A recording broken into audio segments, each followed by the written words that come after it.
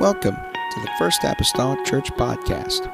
Our church mission is to love as God loves, showing compassion to every soul, thus winning those souls and equipping them to be sent out to plant and to harvest. Thank you for joining us today, and we hope that you are blessed by today's podcast.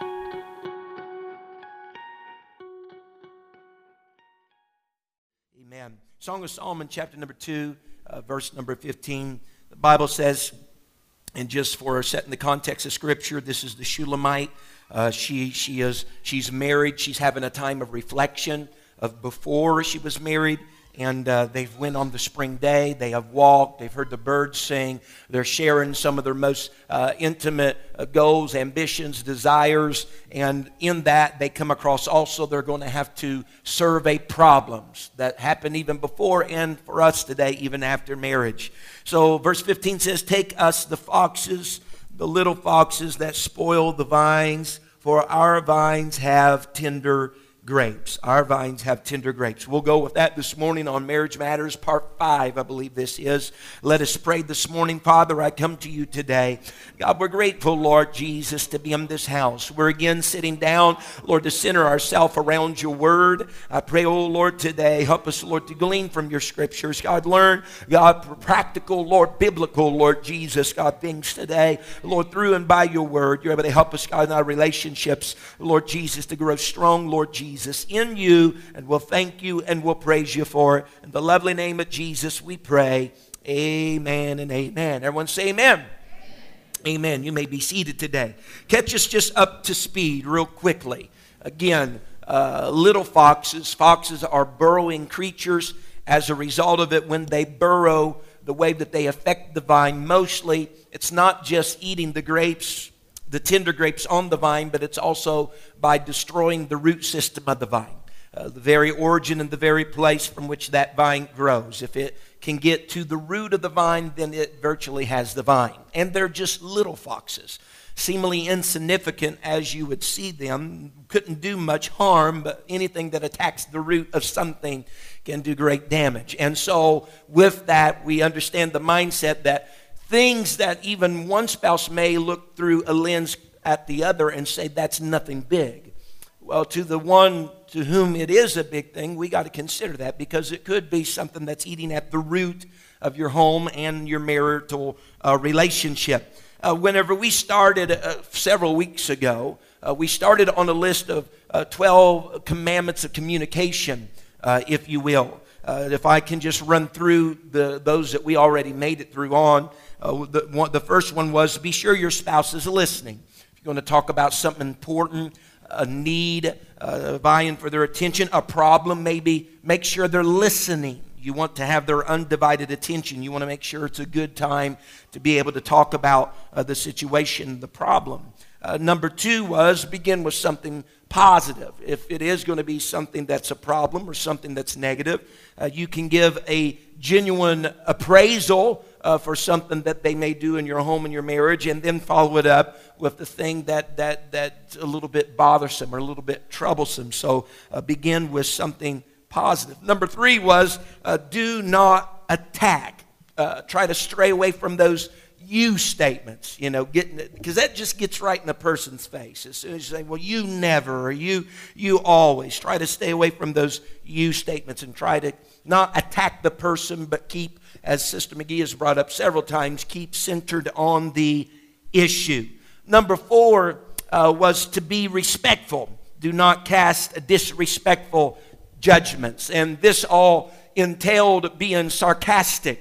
Whenever you get in an argument, you begin being sarcastic or belittling, demeaning, exaggerated comments. We said we need to steer clear from that. I know personalities, just as individuals, some of our personalities were sarcastic by nature. That's who we are. But whenever you get into a sensitive arena of a conflict or a problem in your marriage, and that thing is very sensitive and very real and important to that other spouse, that's probably not the best of times to be sarcastic. Instead of trying to put out the fire, you are feeding the fire, so to speak. So try to stay away from those things. Number 5, to bring us to speed. Here we are. Look at that, man. We went through last week just that quick. Number 5, on the list for us today. And again, these 12 are kind of a practical lens, a practical view for our marriages and communication. And we'll try, before today's ended, maybe see somewhat of a biblical view concerning communication. But number 5 is do not exaggerate. Do not exaggerate. Sometimes whenever we are upset concerning a problematic area in our marriages, we start to vent our feelings to where we're upset. We begin to exaggerate a little bit. And that may really relieve some tension for you, but it's not helping per se the situation. Because whenever your spouse begins to hear any tokens of exaggeration, they will automatically feel justified in just disconnecting and rejecting perhaps what you are saying or what you have. Whenever I talk about exaggeration, I'm talking about using those words, and we may have hit on this before, I'm unsure, but using those words of always and never. You know, you never pick up your clothes. Well, never. That means there's not once in the timeline of life together that has ever happened. So that's an exaggeration. Or, my wife could probably come up with other examples, but you always, let me do it for the men, you always leave the toilet lid up. Always? Now maybe there's some guys exaggeration as if it's not true, okay? But has that always happened? It means there's never a time in the history of your marriage or so on and so forth that you've never went in there and the toilet seat is down. They said, yeah, whenever I was the last one that used it. But you got to stay away from those words of always and never, because as soon as you engage with that always or never, that other individual is always already thinking of episodes and times when they didn't do that. And that didn't happen. And so where is this going? Because they're in attack mode, they're exaggerating, so I'm just going to turn off. And you, as I said, talk to the hand because the face isn't listening type of scenario. Number 6, we got to try to refrain from mind reading. Mind reading. Sometimes we play the role of amateur psychologists, and we're figuring out what somebody else is thinking. We know what they're thinking, and a lot of times our knowing what they think is really a big assumption about what they're doing. Sometimes even motives. We think we understand their motive, what their motive. I know why you're saying that. Or there's motives behind that. And a lot of times we're really inaccurate. In our own minds, we can say, well, you know what? They really don't care about me. What are we doing? We're mind reading. We're mind reading. They say something and the retort back is, you knew that would upset me. It might have been an innocent statement. Innocent as a child from the womb. But we get in that mind reading. You knew that was going to upset me, and that's the reason why you said that. You've been there. You've been there. How do you know that they knew that would, now, undoubtedly, we get to know our spouses enough. We do know where buttons are and levers and switch. Yeah, I see the sheepish grins out there. We do know some things, but there's other things that are purely innocent. Now, here's some big things, though. Imagine an apology or something coming to a head of a compromise on something, coming into play. And there's one of the party that's standing there thinking, I know you don't really mean what you're saying right now. Could you imagine someone giving an apology or trying to ask forgiveness, and in the back of your mind you're saying, this is just a bunch of baloney right here. They really don't mean what they're saying. Huh? Yeah, they're not sorry. And I believe this happens not just in a marital relationship, but in relationships overall. Sometimes whenever people say stuff, and I tell you, I've been guilty of it before, that I try to find out, okay, what are they really saying? Seriously. Even in church life sometimes, it's like, what are they really saying? Instead of just taking what they're saying at face value.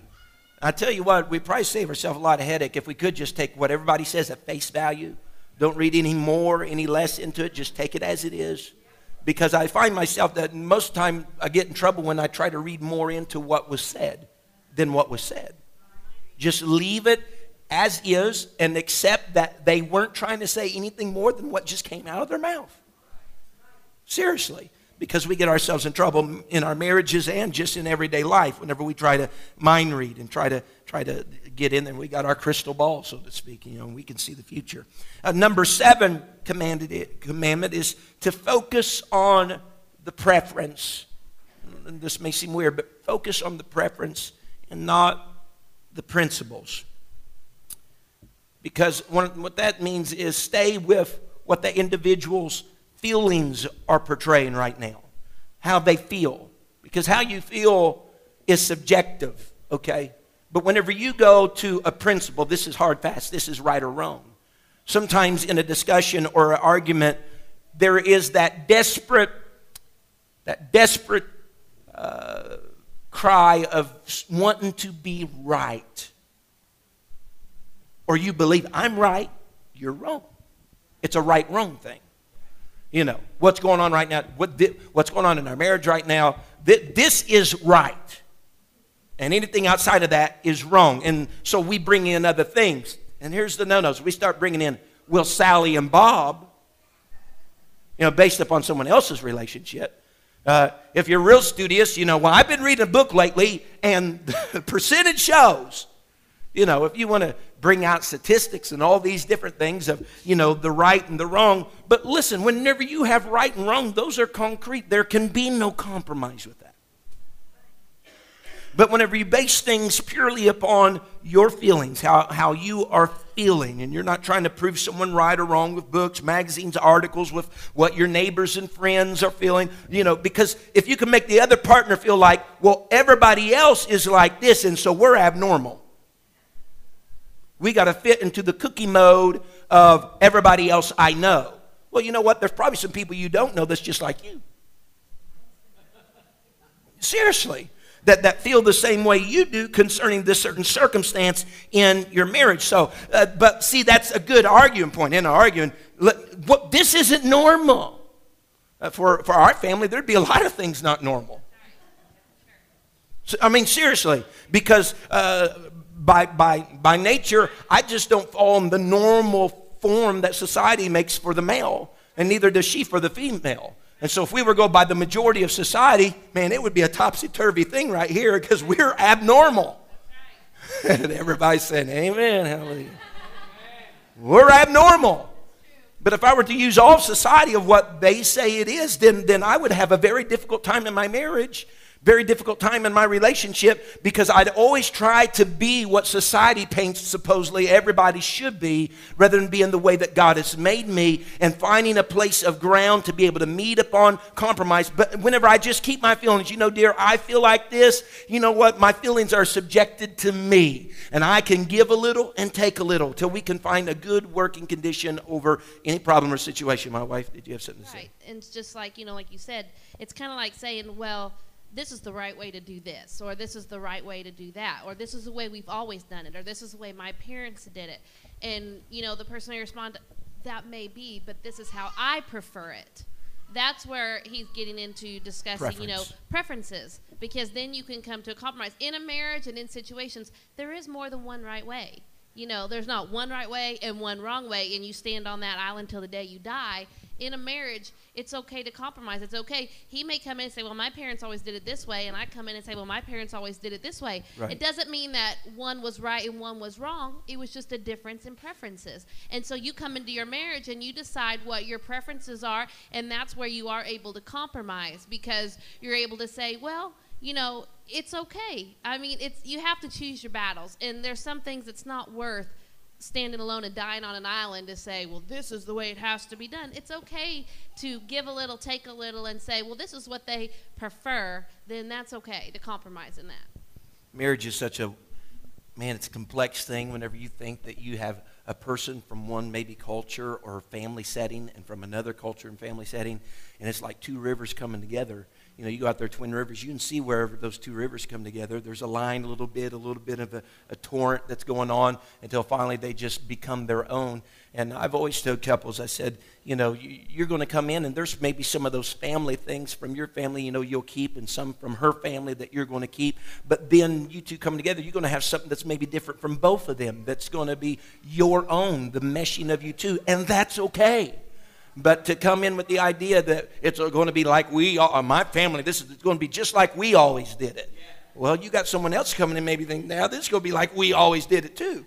It ain't going to be like, it's going to be hard being one flesh like that, isn't it? You're going to have to find some ground to shift upon. Number 8 is explain. And I didn't have my paper today. I was going to have that made. Never mind. Anyway, explain what made you feel the way you did. Explain what, sometimes we just assume they know. They know the reason why I'm upset.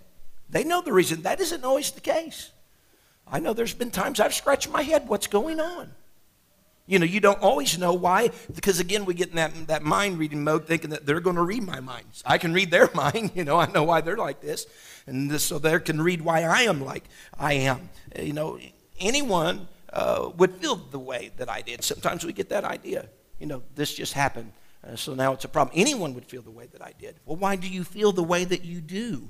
You need to explain why. What events took place? What happened that made that instance or that episode made you upset? You gotta take some serious time to explain why you feel the way you do. I know.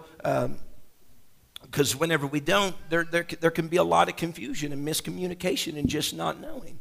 If what did you have something to say? If you look at the idea, let's just take out the trash, and then all of a sudden, I know right now, for instance, in our house, we're trying to stay up on this taking out the trash stuff because I don't know if anybody else, we got this fruit fly epidemic around these parts. It's getting better, but we got this fruit fly epidemic. Well, my wife could get upset whenever, you're having to push down the trash, and the reason behind it might be, dear, we're in this fruit fly epidemic right now. Now, she could get all mad and upset and think, dear, I always take out the trash. I'll get around to it. But her being upset could be the case because right now we're in this fruit fly epidemic, and if we don't get it out, then that just causes more of a problem. So you need to explain why you feel the way you do. Number 9, you got to clarify your needs. You're not going to be able to get what you want from your spouse unless you're able to tell them what your needs are. What are your needs? You can't just tell them what bothers you. You got to tell them what you would have wanted differently. Right. All right? We're good about saying what bothers us, but tell me how to fix it. Don't just leave me with the problem. Leave me with the solution. Tell me how to fix it. And some people have a hard time saying that. They have a hard time spelling out what they want from their spouse. Right. They know what they're getting they don't want, but they can't necessarily put a thumb exactly on what it is they do want.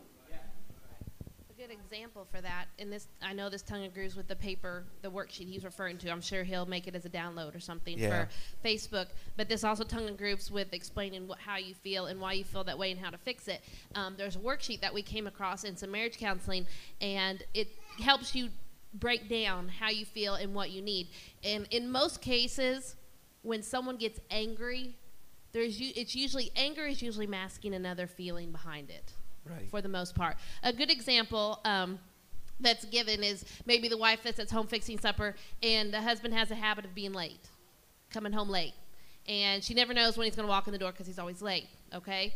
And she gets really angry. She's mad. She's upset. And he comes home, and she relays that anger. Okay, what is the anger masking over? Well, the anger could be masking over a feeling of fear that he got in an accident and he died, or he's in the hospital and she has no clue. Or it could be a feeling of being disrespected, that their husband doesn't think enough of her to call and let her know that he's going to be late. Something along those lines. So this helps break down behind the anger. I felt angry because, and then why. And then it goes down to say, in order to fix this problem, this is what I would like from you. And then there's these little boxes that say, if you're going to be more than 15 minutes late, please call and let me know. And just kind of like solutions that would help fix the problem. And so it's an awesome thing. It sounds real generic, but I'm telling you, it works. It really, really does. And it's such an eye-opener that if you can realize the initial feeling of, this is what I'm feeling, but then going beyond that to say, but why am I feeling that way? Because if your spouse can understand where you're coming from, because if all they see is the anger, then they get defensive. Okay? But if they can understand there's more to it than just the anger, there's something behind it that they're really hurting or fearful or whatnot, then that can help them see the need for what you're asking for. Right, right. And then, though, then comes the plea maybe, well, they should know what I want. Well, here we go, the mind reading thing. You know, there's times you want them to read your mind and other times you don't want them to read your mind. You know? You had that one totally wrong, but you should, okay, let's get on the same page here. You know, and you read my mind, you should know what I want. You know, you shouldn't have to ask or shouldn't have to relate to you or tell you, you know, what my needs are. Right. Matter of fact, if I got to tell you, I'd rather not have it. Yeah. But marriage comes down to communication. I mean, that's the biggest thing in a marriage and in a relationship is communication. And expressing and talking, and as you know, Pastor, I talked about meaningful conversation, things that where you get to really know each other. And the thing is, if you have that conversation and that communication early on, as your marriage grows, you will really get to where you truly know, where you can really almost read them like a book because you have come to know them so well and you've communicated so well that you know you can see a certain facial expression or you can hear a certain phrase and you can automatically begin to know. But that's because you've already taken the time to communicate. You've taken the time to get to know them and understand them and what their heart is and where they are coming from. But still test the assumption. You might think, yeah, okay, we know them, but you still might ask, are you da-da-da-da-da? And just try out to see whether or not you is right, you know, because you still might be way over in left field. And I think it's a common feeling for us as couples and individuals, husbands and wives, you know, that we would love for our spouse or our husband or our wife to know some of our needs and such without being told. I think that is a common wish. And, you know, it's certainly gratifying whenever they already take care of some of your needs even without you asking. That's very gratifying. But it is also, I think, unrealistic to expect that that will happen all the time, every day of your life. It may happen here and there, but it's not going to happen all the time. So go on and let the other person know, amen, what you have need of. Number 10 is you must be honest. I can't underscore this enough. You must be honest in your marriage. Because the moment that there is wavering or infraction with using dishonesty, lying, coloring it over, whatever you want to call it, whenever that's happened and your spouse learns about that, then from that day forward, they're going to look at everything you say and do through another lens about whether or not they are telling me the truth. Amen. You must be honest because, man, it's not just, well, that was just one time. No, it has long-term consequences that go with being dishonest. And whenever I'm talking about being honest isn't just about avoiding falsehood. Sometimes we're not honest whenever we should share information we don't share. Deceptive. That's deceptive. Sometimes you need to share some information, especially whenever you know your spouse has the absolute right to know, you know, whatever the information that may be that you're withholding. Right. Why do we sometimes withhold information? I'll get to you. Why do sometimes someone would withhold information? Maybe they feel like they're going to be judged for what they had done, their failings maybe. Maybe they have fear that it's going to hurt their spouse. Right? What was you going to say, Sister Megan? I was just going to say, you know, being dishonest or deceptive, a good example of that would be like if you went to the store and the husband said, so how much did you spend at the store today? And you say, well, I spent $100 on groceries. But you didn't tell them that you spent $40 on a credit card on some clothes. You know, it's an... Right. Yep, exactly. That's deceptive. That's not sharing information that you should share, okay? So it's important to be honest not and lying, just not being totally honest. Right. That's right.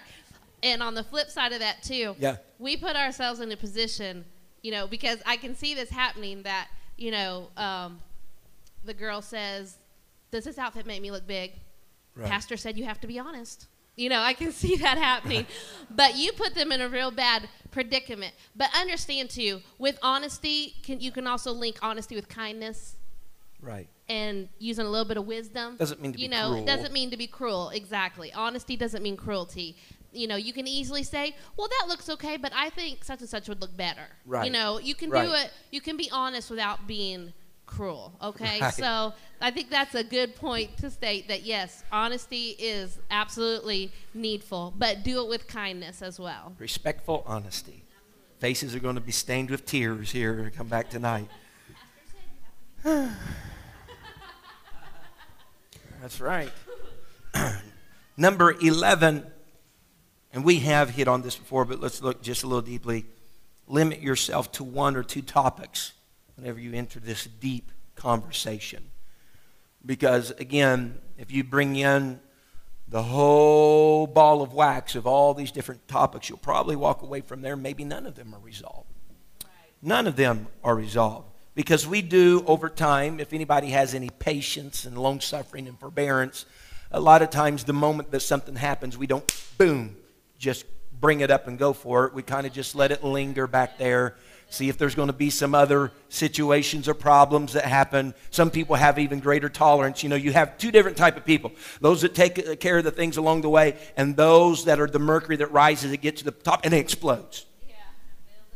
All right, and so sometimes there's some, you know, a laundry list of accumulated grievances or complaints, and so when we get to that time, though, the one is brought up, we got to stay focused on the subject, because here's what we like to do. It may be that what's brought up is making let's say it's making the man very uncomfortable because it's about him, okay, making him very uncomfortable. Well, a mechanism then in all of that is to bring something up about her. That's totally off the subject matter. And the issue that's about him, why is he doing that? Because he's feeling uncomfortable right now. He understands that he is, you know, he's been a flunky on that and he's in the wrong. But he's what's he wanting to do? He wants to balance the scale out. And so, you know, here's a little dirt, there's a little dirt. Good, I feel better about myself now. Yeah. There's also a term in psychology and therapy that's called projective guilt. Right. And it's where one of the members of the party is constantly casting guilt and pointing out problems and issues the other person has, you know, and always making them feel this big and always criticizing them and putting them down. And a lot of times what the therapist or the counselor has found is that when someone is constantly what's doing that projective guilt, they're constantly projecting guilt and pointing out the flaws of the other person, it's usually because they're trying to disguise their own flaws and mistakes or something that they're doing that they're trying to cover up. And the way that they cover it up is by constantly pointing the finger at this person over here because they don't want to expose or acknowledge their own problem. And if you're one that keeps the laundry list and say, man, those times of meaningful conversation to be able to talk about issues hardly ever happens, and it's happening, man, this don't happen but once every decade or whatever. You know, this don't happen very often, so I gotta make this count. Here it is, boom. You know, I've been saving this for the past 6 months. You know, watch out. You know, I'm shooting from the hip. So we're like, man, we're going to take advantage of this. Boom, boom, boom, boom. But again, it's very counterproductive. Very counterproductive to do that because you might feel like, man, I've been misunderstood. You know, for a long time. I've not been listened to for a long time. Now I got his or her ear. Here you go. You know, I got their attention. Now here's all my feelings just gushing out of me like an artesian well. You know. But you can't do that. They call that kitchen sinking whenever you bring all those things up. But you need to just kind of step back, you know, focus on that one or those two things, you know, that's there and work through them. Because you can only explore really to any great depth if you just have maybe one or two things. So even if it is concerning you or some infraction on your part, there will be a day it will be flipped, you know, and you'll have another discussion, and it may be the other direction. But just take it, you know, and work through it and come to some compromise and some head on the issue because you'll be able to file that one away rather than keep it on your list, you know. And so just file that away. And also keep in mind, too, that when you bring something up about the other person, and even if you've done it in kindness and love and just ask for a little bit of change in an area, they may initially respond with anger and upset because they're hurt. You know, it's hurt their pride. It's injured them. But, you know, the best thing to do is just to let them go, give them some time. Especially guys tend to do that more because they need time to process. Right. It's okay just to, you know, you think, oh, great, I really messed that up, and now they're mad and all that. Give them some time. Because usually what I found even in our marriage is that he'll come back and he's had time to think about it, and he'll come back and just say, I know I was upset, but, Right. I understand where he was coming from, and, we'll do this, and, and we're able to talk. So, not always, but sometimes, yeah. But basically, I'm just saying, if they do respond that way, just give them some time, give them their space. It's okay. You don't have to keep chasing them down to try and resolve it. Just let them go for a little bit, and usually they'll come back, and it'll all work out, okay? Don't jump on those words, you are right, either. If they truly admit that the other person was right, son, don't grab the confetti and start throwing it through the house and doing your victory dance and all that stuff. Not a good one. No. Huh. Yeah. Number 12 of these communication commandments here. Number 12, allow time for questions. Allow time for questions. It's a good idea every once in a while to stop talking. If you're the one that's doing the talking, stop talking and allow some times for questions. You mean your spouse may lose patience along the way if you never allow them time to question or to remark back. They may disconnect if you're just blah, blah, blah, blah, blah, blah, blah, blah, blah, blah. The monitor is going into overload mode. Okay, just stop and let there be some questions. Because all they'll hear is blah, blah, blah, blah, blah, blah, blah, blah. One of the things we need questions, I need it. If my wife is talking to me, and the one reason why she needs to stop so I can ask questions is so that I can convey to her that I'm really understanding what she's saying. She could be talking and I might be understanding something totally different. But we'll never know unless I'm given an opportunity. So this is what I'm understanding you to say. Everybody's laughing. It could go vice versa, I'm telling you. It's according to whoever it's about, right? So it's giving them time to reflect, about if they fully understand what they are saying. So allow them time to ask questions. Amen. To clarify even what's said. Did I hear you right? Again, a lot of times when people speak and we latch on to certain things and others just kind of go on by, we latch on to what we want to latch on to. And the only way to, avoid a miscue, if you will, in conversation is to ask those questions. It's good communication just to ask questions. And, you do it respectfully and courteously because sometimes the biggest thing in miscommunication is the message that was sent wasn't the message received. Right? Yep. They said this, but somehow in your ear it inverts things. And the message that came into your brain was totally different than what exited their mouth. And may I insert here that when it comes to a serious marriage matter, don't have your conversation through a text. I mean, you all know there's been too many times that texts, and you can't interpret tone, you can't interpret facial expression or anything. If you have a serious matter, it's best to do it face to face. Don't do it through a text. And that's become a common thing in this day and age. And you actually may be creating more problems for yourself than if you just addressed the issue one-on-one and went through it. But because of a text and a misinterpreted tone and yada yada, and here you go. And you accidentally hit the capitalization key right before you started. Oh, yeah. They're yelling at you, aren't they? And then we got to, the verbal with the nonverbal. Is what you're saying, is your body language matching what you're conveying? You can get a mixed signal from that. Man, it might be sweet as new roses, on a spring day, but their body language is saying something different. I'm kind of confused here. What are you saying? They're being sarcastic. What's being said? So, and here's something that we try to practice. Sometimes it goes down the drain. But we tried to practice. But it's what's he going to say? Yeah, when we talk about communicate, this drive-through talking, what happens? You go to McDonald's. Yeah, I would like a number 2 with no onion and pickle and a large sweet tea.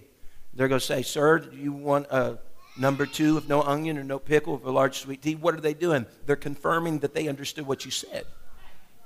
And so there's nothing wrong in that in a marriage. They're conveying to you what they need. So from what I understand, you need this. Or from what I understand, this is the problem. So on and so forth. There's nothing wrong with that. I know it seems real cheesy. If you got to, open a window in your house and whenever you walk by it, and let's do some drive-through talking. All right? I don't know if you'll get a dinner out of it, but you never know.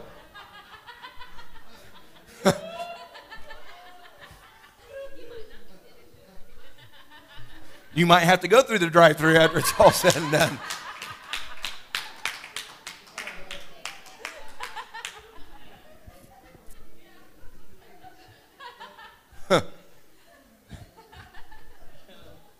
If so, go to McDonald's and you'll see Brother and Sister McGee there. You can sit with there. He'll give you some tableside counsel. But seriously, just reflecting that you understood what was said. And again, I know this is Marriage Matters, and we have a dynamic group in here, some married, some not married, so on and so forth. But these things are just good for everyday life, for any relationship, friendships, whatever you want to call them. It's good for all of them. If I could just switch now, those were the 12. Switch now and take a quick look concerning a bit of a biblical view. You know, how we resolve conflict with a biblical view. And you can take some of the practical things and mince them into the biblical aspect. And again, it's kind of, some of it's a little bit of an overlap, but we must, you got to address the problem. You got to bring it up. You got to say what's bothering you. You got to relate how you feel. You can't be deceptive. A biblical premise for this is Ephesians 4:25. You know, Sister Christy probably thought we was never going to get to a scripture. It says, "Wherefore, putting away lying, speak every man truth with his neighbor, for we are members of one another." So don't be deceptive. Be honest. There it is again, scripturally. I mean, for every man. It's not just for marriage. Tell the truth. By all means, tell the truth. And don't minimize the importance of what you have to say. Sometimes we won't approach certain things because we start minimizing the importance and thinking, you know, that's just really not a big deal. But if it's a big deal to you, it's a big deal. Amen. If it's a big deal to one of you, it's a big deal. And the understanding then should come forth from the other partner. If they're bringing this up, then this is a big deal to them. And if it's a big deal to them, and this is talking about our marriage and our relationship, then I need to take some hard concentration on this, because if it was enough for them to bring it up, it's important to me. It's important to my life. It's important to my marriage, the happiness of it or not of it, you know. And sometimes whenever you think it's not a big deal, then you'll never go there. You'll never do that. Or you might think, man, they're going to get upset. Well, you know, probably so. Maybe. But we'll get over it. We will. We'll get upset sometimes, and we'll get over it as well. But don't stay from going there just because you think, well, they might get upset. Well, you know, there's a good possibility of that. And if you do that, it's just going to keep building up, like you said earlier, till then you explode because you can't hold it in no more. Right. So here is another thing. Take responsibility for your actions. Here's, I think, some biblical wisdom. If you have a problematic area, and let's say I'm the one that's going to bring it up, but it's about my wife, a problematic area, I need to view through a lens very quickly. Is there something in that I have a problem with her about that maybe I'm responsible for? Do you understand what I'm saying? You know, sometimes we think it's just all you. You know, sometimes we have so many shares bought into that problem as well. And so you got to deal with sometimes your own problematic area concerning that. You know, you might be contributing to the problem. A lot of times in a marriage, it's laying on two shoulders rather than one.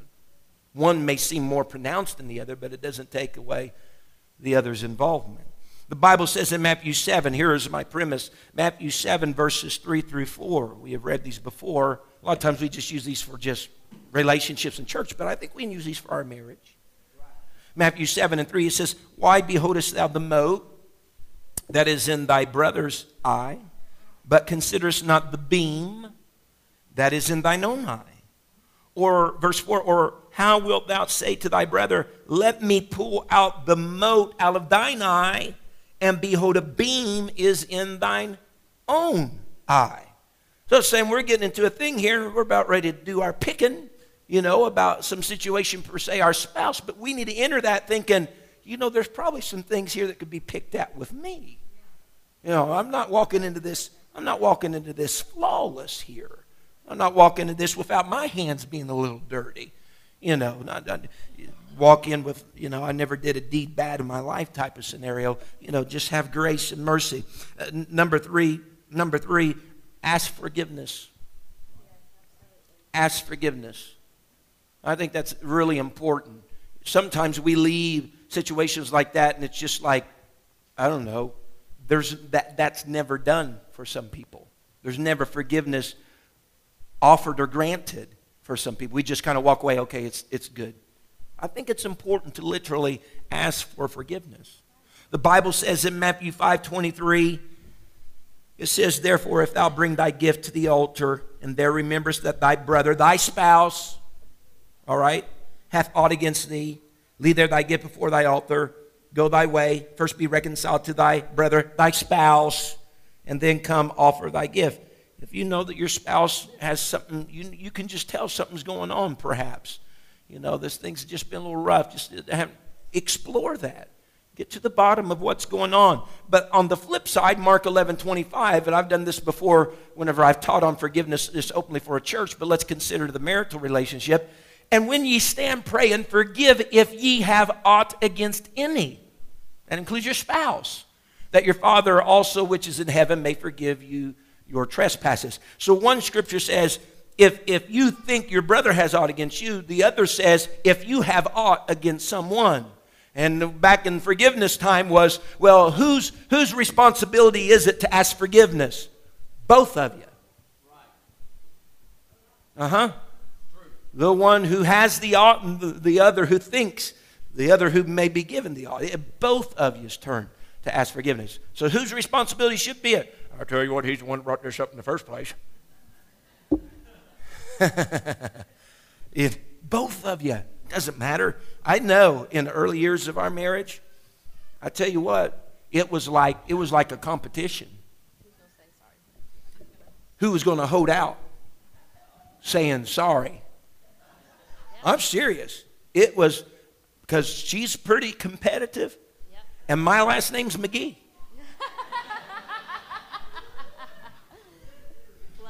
And we stand with our swords drawn. I'm serious. We may have already got the thing per se resolved, but who's going to say, sorry? Oh, doesn't that do something to your ego and pride to just say, because sorry says, I was wrong. That's what it says underneath that. Sorry says, I was wrong. But we were both wrong. But that used to be a big thing early on in our marriage. Man, it would sometimes last, it seemed like forever sometimes. For one of us to finally give in. And you know, this is horrible. You know what was finally done? Then whenever, let's say she was the first one to say sorry, and I'm thinking in my mind, won that one.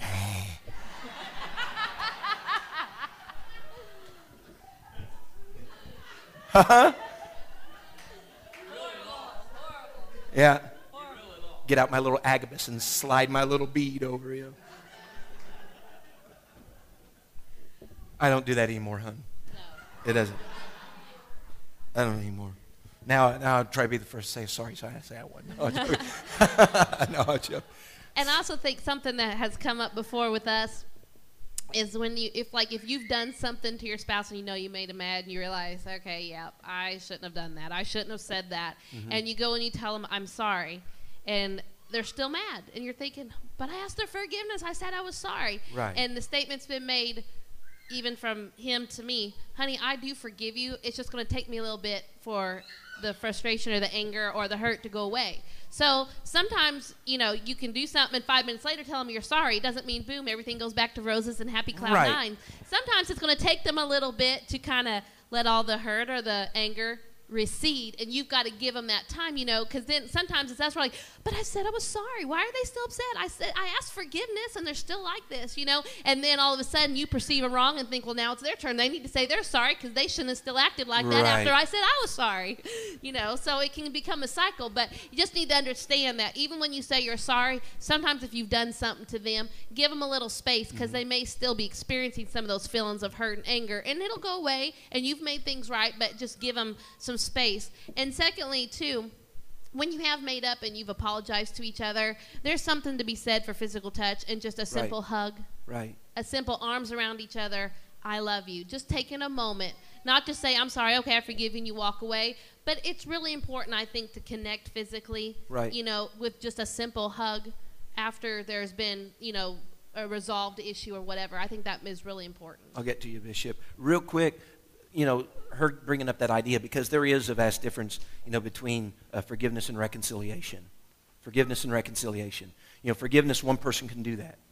I forgive you, man, set free. But reconciliation takes two people. It takes two people. And so whenever, man, that one says, I forgive you, whatever, man, there's a release for them. But it may take time for, all that other to dissipate, for there to be reconciliation. The bring about of those two, back together in that perfect that my husband harmony. made is, honey, just give me some time. Yeah. Just give me some space. I'll be all right, but I just need some time. And as the wife, knowing him, that's what I do, and it's fine. It works out just fine. Now, before, in the past, I may have been one to, keep going after it and keep trying. And that creates a whole other problem. Me like, if you just keep doing what you're doing, you're just going to keep making me more angry than if you just let it be. Right. And so it's worked out a lot better that way. Here, Bishop. Sometimes you're better to say I'm sorry and then take a walk. 3 or 4 miles. Now listen, hey, it's 47 years speaking here. There you go. And then come back and put your arm around her, and sometimes there don't have to be anything said. Really. Sometimes there only have to be nothing said. Now the next time you all see Bishop walking around the trailer court, you're all going to be wondering, what's going on here? You can say it works. That guy walks all the time,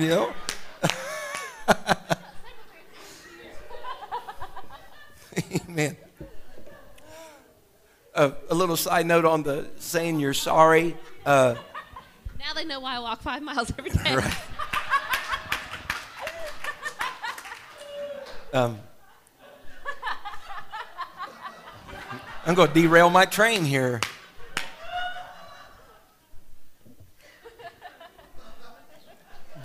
How genuine sorry is, because I know I've heard it, I've been guilty of doing it before. It's like we still have an axe somewhere to grind, and we say, yeah, dear, you're right, whatever, and I'm sorry, but seriously, the I'm sorry, but, because we got another edge to bring in. We're really not done with this, are we? It's like we break it down in increments, I'm sorry about that, but now this, and no. Yeah, or the apology that says, I'm sorry it made you feel that way. Right. Or I'm sorry you had a problem with that. Right. That's not an apology. It's not. It's not. Number 4 in this biblical mode here, and my timer already went off, but we're still good. So you've looked at your part and how you may have contributed in the problem. There's been forgiveness. You need to also, though, again, you got to address them, with what you think is their perceived problem, in the matter. Matthew 18:15, it says, moreover, Matthew 18:15, moreover, if thy brother shall trespass against thee, it says, go and tell him his fault between thee and him alone. He shall hear thee, thou hast gained thy brother. So again, and we've hit on this last time because I kind of refreshed my memory going through some notes. Keep it, with you and your spouse. And if you have children, safeguard your children. That's right. If you have children, safeguard let your children grow up thinking, man, mom and dad were just wonderful and they were in love. Life's going to hit. And I'm not saying some false idea that there's never no problems or never. But I'm saying whenever you're discussing some things, kids sometimes will automatically want to side with mom or dad. And then they start getting this negative view or idea about mom or about dad, so on and so forth. Safeguard your kids from that. It's, speaking about if it's a good time to talk, it's not a good time whenever you have the environment of your kids around you. Man, wait till they're in bed. Wait till they are asleep. Or wait to do it sometime when you guys are alone by yourself. Don't safeguard. We can't do that enough. Safeguarding our children because they're exposed to enough garbage in society besides having to be exposed to it in their own home. And you're not going to be perfect. No. I mean, even Mariah and, Trevor, they have picked up on times that maybe we've had a little odd with one another. And, Mariah, she'll come in there and, Mom, you don't need to be mad at Dad like Right. that, or whatever, or vice versa. She's done the same to Right. Pastor. And that's a teachable moment. Right. It's a very teachable moment in how you handle it. And usually the way we handle it is, I look at Mariah and I say, Mariah, me and Daddy love each other. We just had an issue we need to discuss, a problem to figure out, Right. but it's fine. We'll take care of it. We still love each other. We love you and Trevor, and everything's going to be okay. And, and a lot of body language, though, can really help a child in a moment right. like and that. I can bring up examples and say, you and Trevor have had a fight and fought over a toy, but you Right. still love each other, or, things like that. So it's a teachable moment. Your kids will pick up on things at times. Sure. They're not stupid. They're smart. But how you respond to them when they approach you is a very teachable. You need to just reaffirm to them, Mommy and Daddy love each other. We do, everything's going to be fine. You need to just reassure them, because they live in a society where they see all their friends' parents getting divorced and all their friends' parents, sleeping on the couch and living separately and all that. So you need to reaffirm to them that you are committed to your spouse. Number 5, I'll try to close right here. Number 5, people ask forgiveness, but then it's nice to grant the forgiveness that's been asked for. And I think closure happens whenever you grant the forgiveness that's been asked for. Ephesians 4:31, and I'll try to close this scripture. You can stand with me. It says, let all bitterness and wrath and anger and clamor and evil speaking be put away from you with all malice. And be ye kind one to another, tenderhearted, forgiving one another, even as God for Christ's sake hath forgiven you. So whenever it's asked for, please grant the forgiveness that the other is asking for. Next week, God willing, we'll continue in this. And we're going to continue in the vein of the idea that there was something that the Shulamite wanted, and that was a constant confirmation of that lifetime devotion. Constant confirmation of that lifetime devotion. That I'm going to be here. I'm going to be here through the thick and thin, even that are laced there within our vows. Amen. Can we pray this morning, hallelujah, that God would help us. Father, I come to you today, Lord. I'm thankful again for being in your house, Lord, with your word this morning. God, some of the practical things, Lord Jesus, that, Lord, are for us in our relationships, Lord. The fun, Lord, that we have had here today. I pray, oh Lord, make us strong. Make us strong in you. Be that third cord that is not quickly broken in our lives and our relationships. I pray, oh Lord, today, God, let your anointing and your spirit, God, follow us today. Lord, bring us back this evening, ready again to engage, Lord Jesus, in your word. God, speak to us tonight, Lord. God, minister to our hearts. Be with your people. Be with their homes and their families, their children. I pray, God, for in this hour, God, we got to have a strong family, God, more than ever before. Lord, in our day and hour in which we live, help us, Lord, to do so, God, by your Spirit. In the name of Jesus Christ that I pray. Amen and amen. Hallelujah. Come back to see that. Thank you for listening. If you would like more information about our services and activities, you can find us on Facebook, Instagram, and Twitter with the username FACMC. Again, that's FACMC. Thank you, and have a blessed day.